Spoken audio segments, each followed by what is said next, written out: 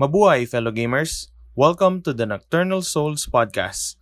On our show, pag-uusapan namin ang latest games that are coming out and news na either nakita nyo na o hindi pa. Pero either way, we will give our thoughts as well. We also want to know your opinion via our Facebook or Twitter page, where your posts or answers might be featured during the show. Feel free to share the episodes and encourage other people na alam nyong magugustuhan yung contents na pinoproduce namin. Speaking of producing, you can level up your engagement by subscribing to us at patreon.com/thenocturnalsouls. We have a lot of tiers for you to choose, from exclusive content, 3-day early podcast, hanggang sa maging producer kayo ng show, at marami pang iba in between. That's it. On to the show!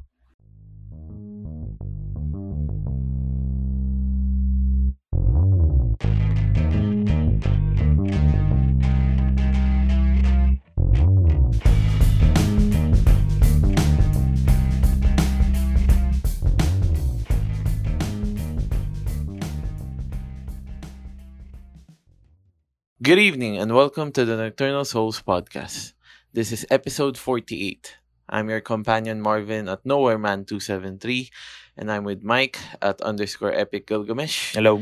And di ko akalaing sasabihin ko to pero I think Fall Guys has taken a toll on me. Bakit?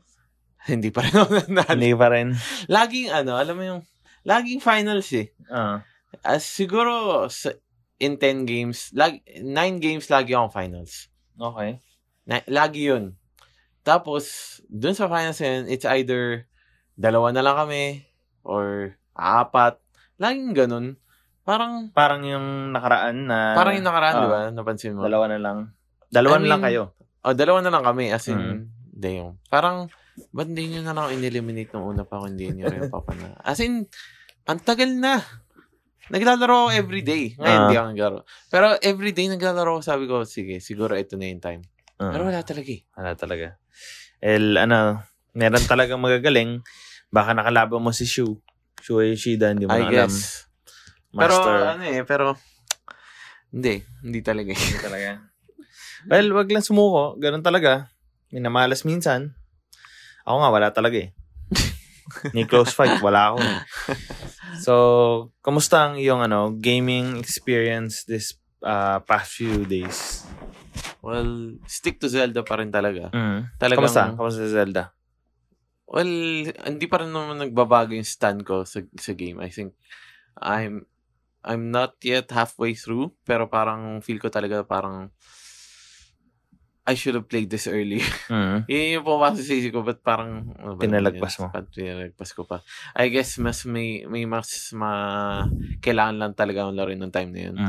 And yun nga, parang talagang complete game siya. And try nyo kunin yung mga Korok seeds sa Zelda. Kasi doon mo mapapansin na yung level designers kung paano nila isip yung mga puzzles. Creative ways of diba? Parang, oo, nagiging repetitive yung iba kasi yung iba familiar. Pero, yeah, the idea na may identity pa rin kung paano mo kukunin per Korok seed. May uniqueness pa rin. May uniqueness. And just the scope ng game. And yung music na akala mo parang nakakaantok siya kung tutusin. Kasi parang, ambience siya purely. Pero, once you feel that ambience, parang, lalo na kapag naglalakad ka lang, especially kapag yung ginagawa ko yung nagkukuroksita ako, parang, it sets the mood na parang, Hyrule is a very peaceful kingdom. Oo nga, Napakasarap. Chill, sarap tumira doon. Pero lang pag nandun ka malapit sa gitna. Ayun, sa Hyrule Castle. Parang napaka end of the world itsura eh. Well, ako naman, tulad sa'yo, nakapaglaro din ako Fall Guys, Warzone. Nakapaglaro din ako, pero wala. So, Warzone, I guess feel ko talaga for Warzone, kailangan natin ng keyboard and mouse ito. Lugi. Kahit A4 Tech. Yung lag, parang may lag minsan eh. Minsan. May times nga yung internet natin ngayon. Pero hindi naman okay. Yeah. So, nakapaglaro ako ng konting Assassin's Creed. Nakaprogress ako sa story nung nakaraan. Main story. Main story, panay main story ako. Pero, nadidistract ako sa quest eh.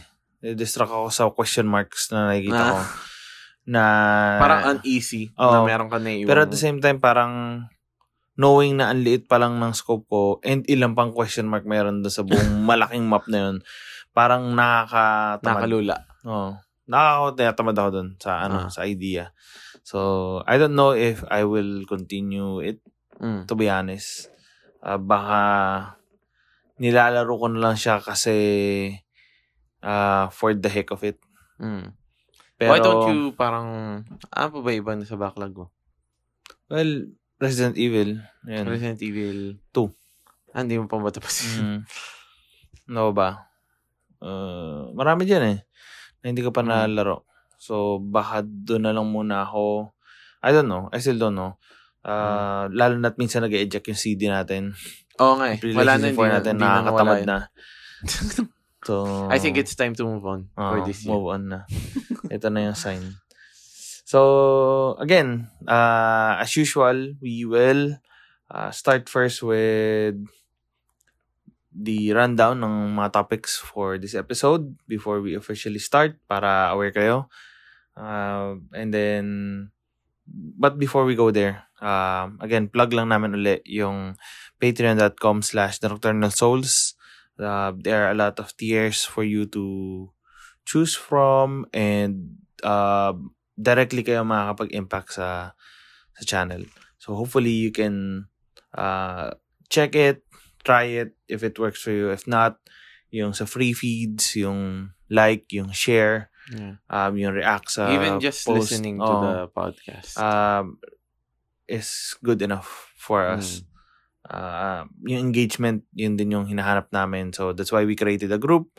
If you go to our Facebook page, meron dong group section. So if you are our official group, if you are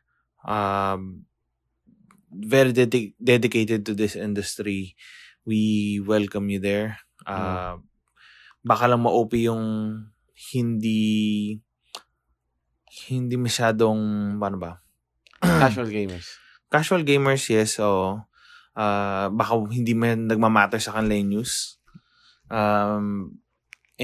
Pero open naman yan, lalo na kung you want to explore what's else out there. Yeah, kung gusto mo talagang you wanna learn more about kung gusto mo ma-immerse talaga sa video game industry, we try our best and the group tries their best to produce content that can really show visibility sa mga updates ng gaming industry. Even memes, we share memes. So lahat nandun, we work with each other. And so far it's kahit na maliit pa yung group, pero it's fun. Yeah, ramdam namin yung intimacy. And sa ngayon intimate siya. And at the same time, nakikita mong nagpo-post talaga yung mga tao, nagre-react sila, active naman sila. Even yung mga kilala kong hindi nagpo-post sa Facebook feed sila, nagpo-post yun, kita mo parang talagang they're very open in terms of video games discussions. So, proceed na tayo ngayon sa topic for this episode. First one is yung release ng Marvel's Avengers. We'll discuss that. G4 TV is ramping up their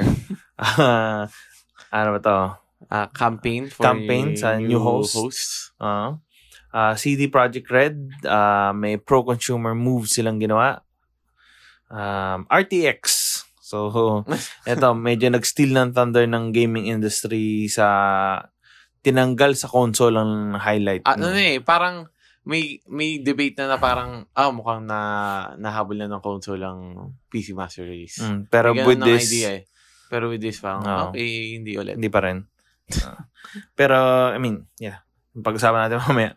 For Xbox, we have a hike sa Xbox Live Gold for 12-month subscription. So pagdaanan natin yan mamaya. Flight Simulator, we have a figure dun sa statistics niya, current running numbers niya. We have news for Xbox again sa Tokyo Game Show, which is very unusual para sa akin, pero that's gonna happen. And then Game Pass update. And sa PlayStation Now, additional items for September. Strategy of PlayStation, meron silang 2 item na talagang very, very intriguing.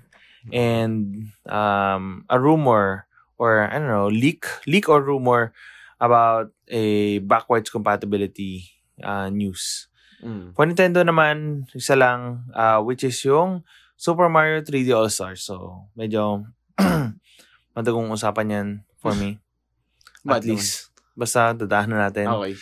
So, this is the 48th episode of the Nocturnal Souls podcast. So, hopefully, you can listen to us and kung ano man ginagawa nyo, just continue doing it and while listening to this sana episode. Sana huwag kayo makinig habang nag-online class. Wag. Mali yan. Mag-online class muna kayo. Alright, so simulan ko na sa Nintendo. Kasi very madugo? recent. Parang madugo. Kasi in-announce ni Nintendo randomly, biglaan na, although we are expecting kasi anniversary nga. Super Mario. Pero biglang talagang walang tease, walang ano. Wala man lang heads up. No? So, ito, Super Mario 3D All-Stars, which will launch in 2 weeks, September 18. Includes Mario 64, Mario Galaxy 1, and Mario Sunshine na enhance yung graphics. Pero sprites pa rin, di ba? Hindi. Mas ano. Pero hindi pa 3D? 3D. 3D na. Okay. Nga pala, Mario 64 nga pala. And obviously, kikita tong laron to. Pero what's puzzling for me is yung idea na limited lang yung release niya. Yeah. So, hindi naman to yung first time na ginawa na Nintendo. Nagawa na nila yan noon. Talaga? Nagawa na nila noon. Sa Mario din. Talagang kung ano yung nila, spearhead nila. So, ang nakakaloko dito is limited lang yung game hanggang March 31st next year. Okay. Doon mo Hindi lang siya mabibili limited in terms of sales? Hindi. Limited time? Limited time frame mo lang siyang bibili. Okay. So, for me, yung physical, bigay ko na sa kanila. Yung logic ko, hindi sa nagsasang-ayon doon. Pero sige, if yung reason nyo is yung pandemic, collector's edition, hindi, may mga na-release na game Pero yung collector's edition, dahil special event siya, limited lang yung physical copies, fine. Kung gusto nyo tawarin yung argument na yun, okay. Pero pagbibigyan ko na. Pero yung digital, na limited pa rin, medyo kalokohan yun. So, you need to call out companies when they're doing this. So, I mean, puts pressure on the consumer. So, though ang tagal pa ng March 31. Pero the idea here is you wanna make it like really special pero a bit disgusting. Sa level ng Nintendo, I mean, kulang pa ba ang pera na nakukuha nyo at kailangan nyo pa itong gawin? Diba? Ang dami yung alam nilang bibili kasi. Well, yun ang problema rereklamo tayo sa NBA, diba, na ulit yung graphics. Pero bibili ka rin naman next year. Diba? Ano pa ba? Bibili ka ng Madden. Mga sports game, yung mga yearly. So, kung talagang nagre-reklamo ka, huwag mong bilhin. O sige, baka nag-iisa ka lang. Pero, if yung merong community that will rise because of this to show Nintendo yung mga gantong moves, mas maganda kasi hindi siya nakakatuwa. Hindi ako bibili ng laro na to kahit na fan ako. Hindi ko to supportan. Kasi pero I feel hindi mo nata na laro yung Origins. And medyo mas madali sabihin sa akin, sige. Kasi hindi nga ako bibili. Diba? Pero if libre yan, hindi ko rin yung kukunin. Kasi hindi lang ako interesado sa mga laro na yan. Yeah. Hindi lang yan yung, at least yung mood ko ngayon, yung trip ko ngayon, wala dyan. Baka bukas, trip ko na siya. I don't know. Pero basta ngayon, at this moment, hindi siya nag-interest sa As akin. per recording this. Oo. So, napaka weird lang na hanggang ngayon, inulit pa rin nila tong style well, na to. pero kung titingnan mo na ba, mukha namang sa tingin mo ba hindi enough yung leeway na yun? Up to until March? Pero kahit na. Bakit mo tatanggalin pa rin? Pa rin. Limited. Anong point pa rin? Siguro, inaano lang nila is yung idea na 35th anniversary. So, pagdating ng 2022, ba't pa natin isi-sell yung wala nang bibili niyan? Sigurado ba sila walang bibili niyan? I mean, at least pa-plummet na. Pero they keep there sa store. Diba? I mean, ba't nila kinikip yung Zelda? Ba't nila kinikip yung iba pang mga laro nila sa online store nila? Again, physical copy, fine. Kung gusto nyong mag-ala premium, gusto nyong gawin yan, sige, ibibigay ko na yun. Pero I know that my opinion doesn't matter. I mean, wala naman akong direct... Wala naman tayong sphere of influence within Nintendo. Sa Nintendo. Pero, yun lang yung opinion ko as a person na hindi ipit sa... Fortunately. Sa Mario World. I mean, I love my Switch. Lahat mga games doon I enjoyed. Hindi lang ako talagang fan ni Mario. Though, nakapaglaro ng mga Mario Party kasi I think parang Mario Party is like, hindi naman siya tutusin Mario game purely. Well, siya lang yung, concept niya yung nandun sa game. Pero yun na yun. And yun lang. Probably something that we need to think about. If wala tayong magagawa, if gusto nyo siyang bilhin, hindi naman namin kayo pinipigilan, bilhin nyo siya. Pero this is just my opinion na hindi na nila to kailangan gawin. For me... Ayun ba yung may conference na may pinakita silang watch? Hindi ko alam. Alam ko yun eh. Limited rin yun. Yeah. So, sige, mga physical, mo na. Pero yung digital, bakit tatanggalin mo pa? Yun lang naman yung sa akin. Sa tingin mo ba parang may yun? Parang may sabihin nating in this concept, parang nagre-renta ka ng space sa SM Mega Mall. So kapag naglagay ka ng store doon, which is yung game in this matter, magbabayad ka ng renta. Pero alam mo at a certain point di nakikita yan. So kailangan matatanggalin. Hindi ba ganun logic yan? Pero kung isipin mo, Nintendo gumawa, Nintendo may-ari na store. At Rolex ba tatanggalin mo? Kasi wala masyadong pupunta doon. Pero pag kumita sila doon, malaki kita nila. Bayad na siguro isang buwang nila doon, makabenta lang sila ng isa. Dalawang purchase lang. Oo. Dito sa Nintendo, kapag nakabenta sila ng game na yan, diretso lahat ng kita sa kanila. Bagay. Diba? Kasi first party studio yan. So, yun lang. Medyo miss siya for me. And, knowing nga na lahat rin, medyo tight rin talaga sa pera. Compared to normal. Pero I mean, if you love the game, you still have until March 31 to purchase the game. After that, master lang yan. After that, baka maging PT nyo na lang siguro to bragging rights that you have this on your Switch or on your account. Yan. I mean, kanya-kanya. Kanya-kanya na lang siguro yan. Baka yun ang gustong pakita proof ng of proof of loyalty. Parang PlayStation natin may loyalty PT. badge. May PT. Ayun nga. Ganon. I don't know kung kapag binenta niya yung Switch nyo, times 10. Ganon ba yun? I don't know. So, that's for Nintendo. For PlayStation, PlayStation Now for September adds Resident Evil 7, just like sa Xbox. Final Fantasy 15, WWE 2019. 2K19. Wala. And Observation. Observation, hindi ko pa nakita kung ano siya. Hindi ko rin. Yes. Hindi rin ako familiar. Pero, mapapansin mong ang bagal niya sa Final Fantasy. Tagal na niya sa Xbox eh. Yes. At Royal Edition pa yung sa Xbox. At Royal Edition. Mali mo. I don't know. Sa bagay, diba? sa Xbox naman, di nakalagay na Di Royal, nalagay nung ni-announce sila. Pero Malay mo. actually, Royal Edition. So, yun. Para sa akin, di pa rin maganda yung service ng PlayStation Now. May mga games sila. Of course, yung mga Last of Us, meron doon yung Part 1. Pero hindi pa rin talaga same level ng Game Pass. Gawin nilang same release date, Miles Morales. Ganun. O kaya Ratchet and Clank. Tingnan mo yung taas ng niyan.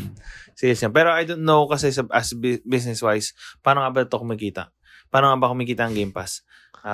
So, baka nandun sila sa hindi nila kaya risk kasi maraming perang Microsoft, kayang sunugin definitely. si Microsoft. Si PlayStation, si Sony, wala masyado. PlayStation nagbubuhat sa kanila. PlayStation na lang ata bumubuhay sa kanila at yung studio, Columbia Pictures, I don't know, tsaka yung, I don't know kung yung music bumibenta with the streaming service. Pero for sure, PlayStation yung isa sa pinakamalaking system seller nila. Yung product seller nila. So, they have a lot to lose if ginaya nila yung Game Pass. Pero again, that also means hindi sila superior pa rin yung Game Pass. Definitely. Alright. So, next is yung backwards compatibility news na kumalat na hindi daw backwards compatible yung kasi si Ubisoft nag-post sila parang FAQ ata yan, FAQs na kung paano or gagana ba yung PS4 game ko sa PS5. Parang ganun. Sabi nila yes. Pero lang daw yung PS1, PS2, PS3. Okay. So, pero na-take down yun agad ni Ubisoft. Natanggal nila. So, baka it's either mali sila ng info or hindi pa dapat yun i-release. Pero, ang weird dito, ba't siya naging news? We are wishing na magkaroon ng backwards compatibility sa PS1, PS2, PS3. Pero, alam ko, sa TED Talk ni Mark Cerny, TED Talk which is yung science class niya. Science class niya is nakalagay talaga doon is PS4 lang. PS4 Pro tsaka base PS4. Yung yung parang yung graphic. Parang P na board. There are rumors circulating before na baka yung ibang space doon is PS3, PS2, PS1. That would be a bonus. Or at least PS2, PS1. Alam natin yung problema sa PS3. Pero ba't to naging news? Pa naging craze? Kasi never naman siya naging official. Ang official statement is PS4. Sure yun. Sure yun. So, technically, pag tinignan mo siya, walang backwards compatibility sa PS1, PS2, PS3. Which is good for Microsoft kasi kaya nilang i-cover lahat yun. Yun nga yung pambato nila. yung pambato nila. Pero good yun for Xbox pa rin. I mean, hindi ko alam kung gaano ba ka-importante yung backwards compatibility. Kasi sa akin, hindi siya nagmamatter. Kasi puro pirated yung mga CD natin. Noon. Pero nag-PS3 tayo, panay original. PS4, panay original. So, nung nag-PS4, hindi ka naman ginamit yung PS3. Kasi bawal. Hindi dahil doon. Doon na ako nakafocus sa PS4 na ako nakafocus. So, ako lang yun. Pero if, for example, may option na try mo sana. Hindi ko alam. Baka siguro laruin ko yung hindi ko pa natapos. Nino Kuni. Oo. Pero hindi para laruin ko lahat ng mga laro doon. So, para sa akin, hindi ganun ka-big deal ang backwards compatibility kasi I'm ready to move forward sa well, I guess console. for me naman, ano siya, hindi siya dapat gawing main marketing tool, pero malaki siyang incentive. Parang ano siya, nice to have. Nice to have, definitely. Kasi lalo na ngayon wala nang pirated. Kasi bibili ka ng PS5 para sa tsaka Xbox Series X para sa game nila. Hindi para maglaro ng version. PlayStation 4. I mean, ba't ka pa bumili? So, siguro yung inaano lang nila is paano kung wala pa masyadong games at launch. Yes, so pero which is yun yung issue last gen, di ba? Parang onti ng games. That will only be utilized this gen sa unang ano lang. So, unang year, second year. Pero after that, Hindi na masyado. Pero dapat feel ko yung dalawang at yung tatlo dapat at launch. Dapat maging consistent na at least every quarter new game. Para sa akin if ma-pull off ng Sony yung backwards compatibility ng PS1, 2, and 3, especially 3 kung na-pull off nila yun, I mean, game changer yun para sa gustong mag-backwards compatibility. Yung may mga CD pa sila ng PS1, PS2, PS3, may gamit nila. So, that's good. Kahit na gano'ng kagasgas, no? Ng PS1, ganun eh. Ayun, no? Ang galing. So, that's for that. Again, tinanggal na yun ng Ubisoft. I don't know kung nabalik yun ngayon. Pero alam ko yesterday, wala siya. Next is Sony is planning to purchase more studios as long as parang nandun sa same level na expectation nila. High standards. High standards. So, isipin mo na yung Insomnia. Yeah. Na magre-release ng 2 games. Yung isa launch date, yung isa window. Launch at least 1 to 2 months. So, not bad. 'Di ba? So, ang laki ng sulit ng Sony and nasa kanila pa yung ano ba tong game na to? Sunset Overdrive.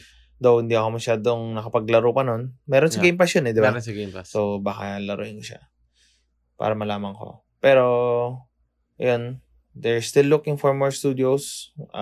Hopefully, maganda yung mapili nila. Kasi sobrang dami nakuha ng Xbox eh. Sobrang dami. In terms of numbers at least. Mas madami Xbox diba? Na. I think. Kailangan na rin talaga nila. I mean, quality can only take you. Lalo na kung naka-work so na much. nila yung studio na yun ng multiple times and maganda yung relationship nila. Mas maganda yung transition like kung yung nila Insomnia. From Software, no? Ano? From Software. Pwede. Diba? Walang mayari nun. Wala nga eh. Yeah. Demon's Souls, diba? Yun yung starting point ng relationship. Who knows? Next is tutuloy pa rin ng Sony yung plan nila to put games sa PC. Again, for me, this is like a marketing lang na ginagawa nila sa PC gamers. I don't know kung... Para ma-entice yung PC gamers sa... Uy! Unless ilalabas nila yung mga games nila na bago at the same time or within the time frame. Mapapaisip ako na talagang gusto na nilang ipasukan yung PC space. Pero sa ngayon parang naging marketing opportunity lang sa kanila yan eh. Yeah. Like yung Horizon.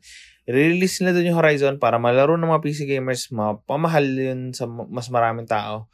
Then biglang lalabas yung part 2 sa PS5 so ngayon, lang. PlayStation 5 lang, na-hype ka na, kailangan mo nang bumili ng PS5. Kasi hindi, antay ka pa ng 4 years or what. Pero at the same time, kailangan lang ingatan yung port nila kasi hindi maganda yung port ng Horizon Zero Dawn. hindi tulad ng ng Death Stranding maganda. Matino nga daw. So, yan. That's for PlayStation. Wala masyadong news sa PlayStation. Rumors lang na magkakaroon daw ng event pero I mean, masyado nang malapit.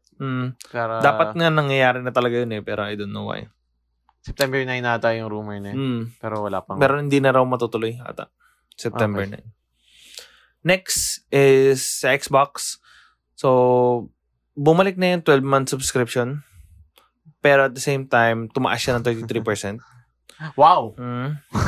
So, okay, inasa ko 10% kala ko nga 5%. free na to eh, di ba? Yung dating rumor, kumakalat. Pero I mean... Yung Xbox Live. Pero, kasi for next year nga, di ba? Pero I mean, kaya nga siya rumor. So, hindi talaga siya totoo. Tumaas pa yung presyo. So, I don't know why. Microsoft probably have a good reason. May marketing team sila for that. So, yun lang. Just a heads up for everyone na gustong bumili. Lalo na kung nasa US kayo. I don't know sa ibang countries. Ano ba yung countries. next na level ng subscription before 12? 3 months? 6 ata. 6 months. Ayan. So, next natin is Microsoft Flight Simulator. Biggest launch ng Xbox or Microsoft sa Game Pass nila sa PC. Over 1 million players sa 2 weeks na na-release siya. So, madami na yun. Yeah. Madami yun. And kahit nasabi, sabihin mong basa-basa lang laro.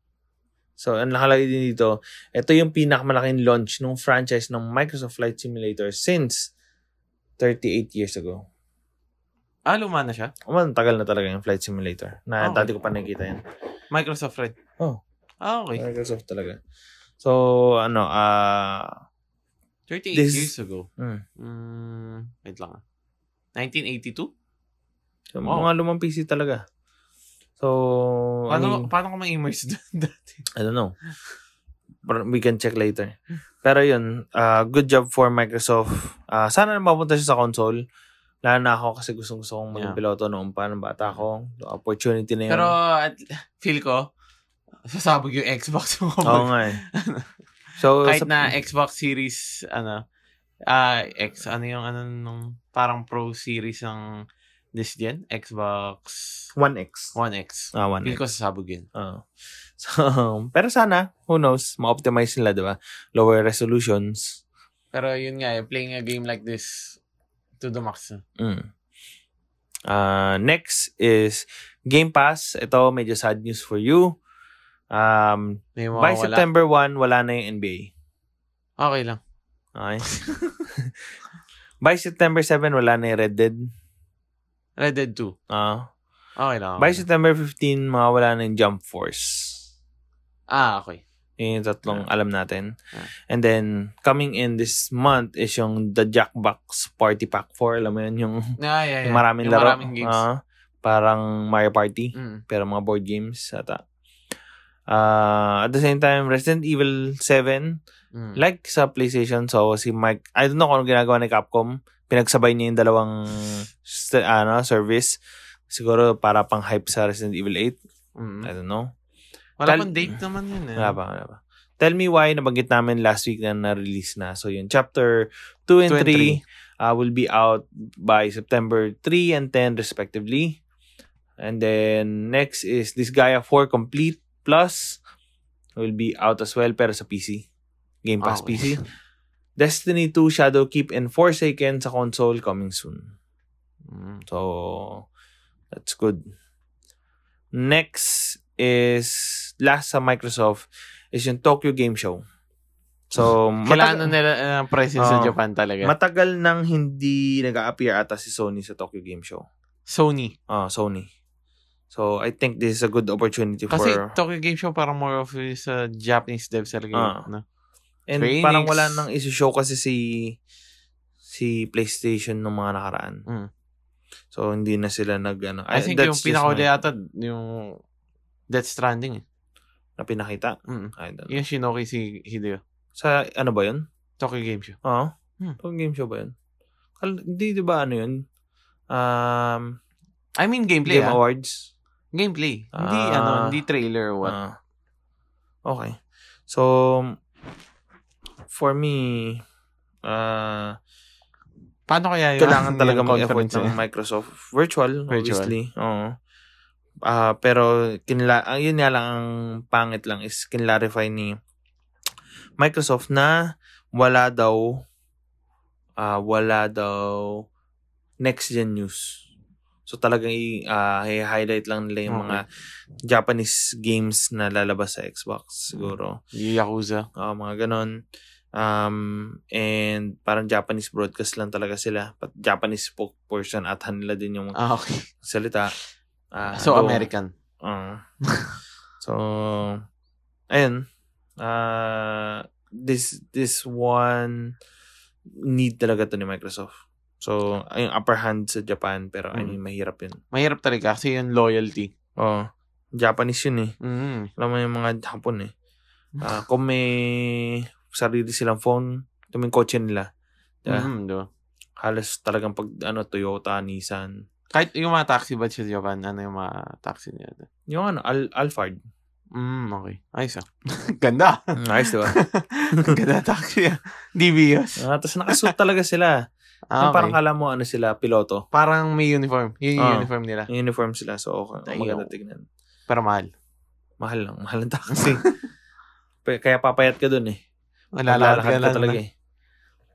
So, that's for Xbox. For general news naman, si Marvel's Avenger. So, na-release na siya kahapon ata, or Hindi ko alam kung na-release ba, parang wala akong na-release siya. And, parang beta yung feel ko eh. Pero ang good thing is, mukhang na-pull off nila. Na maayos. Na maayos. Kasi diba yung una, parang duda lahat. Maganda ba to?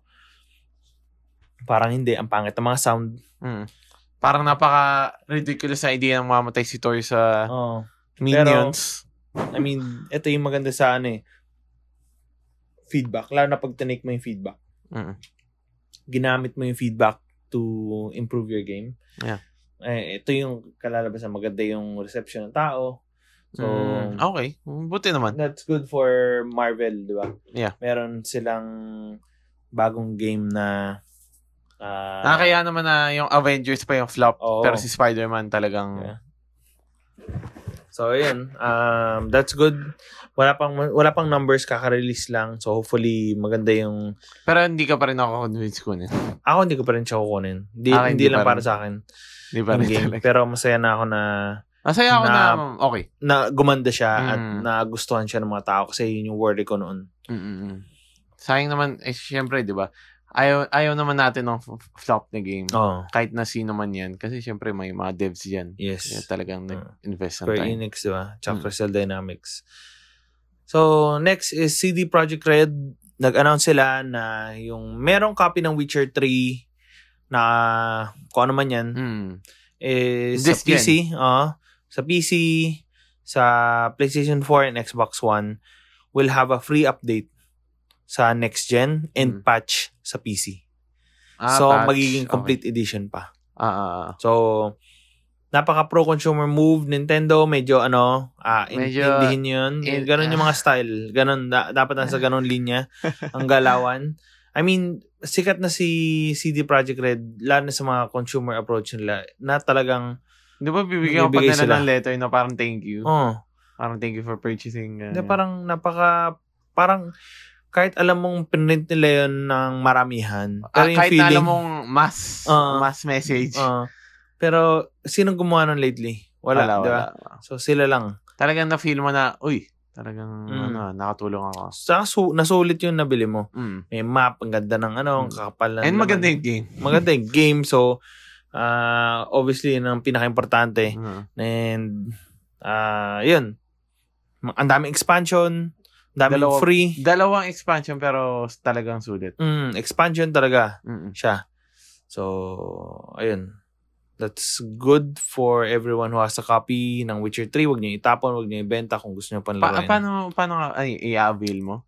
Papakita mo, may... Hindi, salpak mo lang sa PS5 or Series X. Tapos na-download din niya yung Okay. Alright.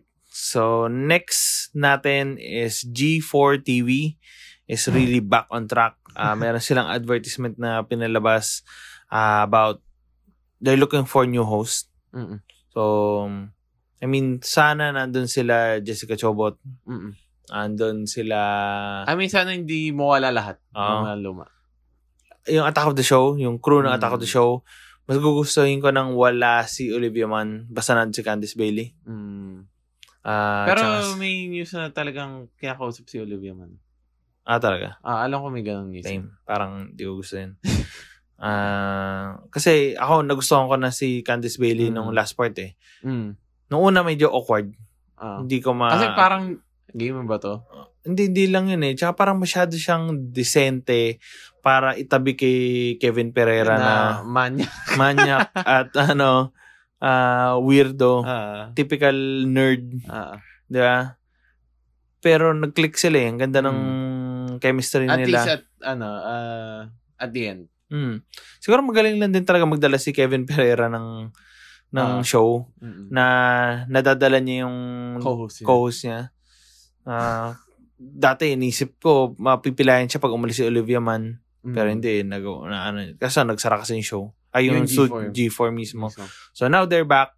I'm so happy. Sana bumalik Attack of the Show. I mean, yun yung number 1 show na kailangan bumalik for me. Next na yung X-Play. ni Adam Sessler. So, yun yung dalawang show na nagbubuhat ng G4 yun lang inaabangan ko noon. Tapos naalala ko sa Attack of the Show may rapid fire sila DVD review doon na pati yung mga parang skit nila. Daming everyday parang may certain certain review or what, 'di ba? Pag Tuesdays DVD Tuesday. DVD pa dati. Pero I mean, sobrang ahead of their time yung na yun. Kasi nga lang yung mga jokes nila. I don't know kung ubra yun.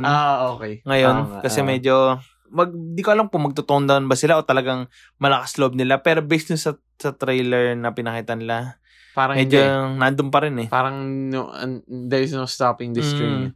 So, there's a pandemic of opportunities ba naman sabihin mo? So, sana bumalik yung G4 as kung ano siya noon and much better.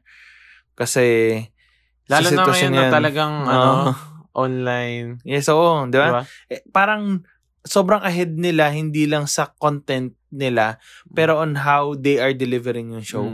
Na pag nilagay mo sila ngayon, at home pa rin sila. Yung format nila. Gawin mo parang web show, di ba? Hindi naman kailangan pero cable. Hindi naman ata siya maging TV channel, di ba? I don't know. Alam ko hindi. Okay. So, magiging YouTube channel siya? Or what? Ewan ko. In some form. Okay. Basta ako, looking forward to it. Ang dami na nagsisend ng mga application na introduce nila sa rin lang. Ganda. Masaya siya. So, happy for that. Dr. Disrespect, no? Oo. Tsaka si Pokemon. Tsaka si Ninja. Nabanggit. Alright. So, last topic natin for tonight is the Nvidia event. So, maraming trailers na pinakita doon. Show off ng strength ng... Karamdam mo yung lakas eh. Call of Duty, Cyberpunk, and more. Pinakita nila. RTX 30, ano yun? Yung 30 family. 30s. 30s family. Nandun yung 3070, 3080, and 3090. And ang ganda lang kung paano nila pinresent. Oo nga eh. Nakita mo ba? Yung nakatago sa likod, nasa oven, nasa baba. So, I mean, hindi masyadong seryosong presentation. Pero at the same time, meaty yung pinapakita nila. Pero so, big deal. Big deal. Pero okay na ako doon. Okay ako doon. Kasi, I mean, gaming culture to, hindi naman kailangan tong maging sobrang seryoso. Maging parang, Apple presentation. Apple, Samsung, Google. Hindi naman natin kailangan yun sa industry natin. I mean, we're fine with crazy ideas. Kung paano present. Pero yung kalahin natin. Nakalimutan ko lang yung name niya, pero Huang din yung apelido nun eh. Yung sa, ano ba to? Nvidia. So, pero ang weird na, hindi pala weird. Cool na parehas yung head nun, parang Asians. Talaga? Sa AMD. Asian din yung babae. Hindi ko alam. Talaga? So, cool. Cool yun. Pero again, going back to RTX. Sa group may nag-mention din na gusto niya mag-build ng PC, ganyan. So, kung ako yung gusto mag-build ng PC and then nakita ko to, parang amazing. Kaso before niya pa na-ask yun no? Before this. Bago pa yan, nagtatanong siya.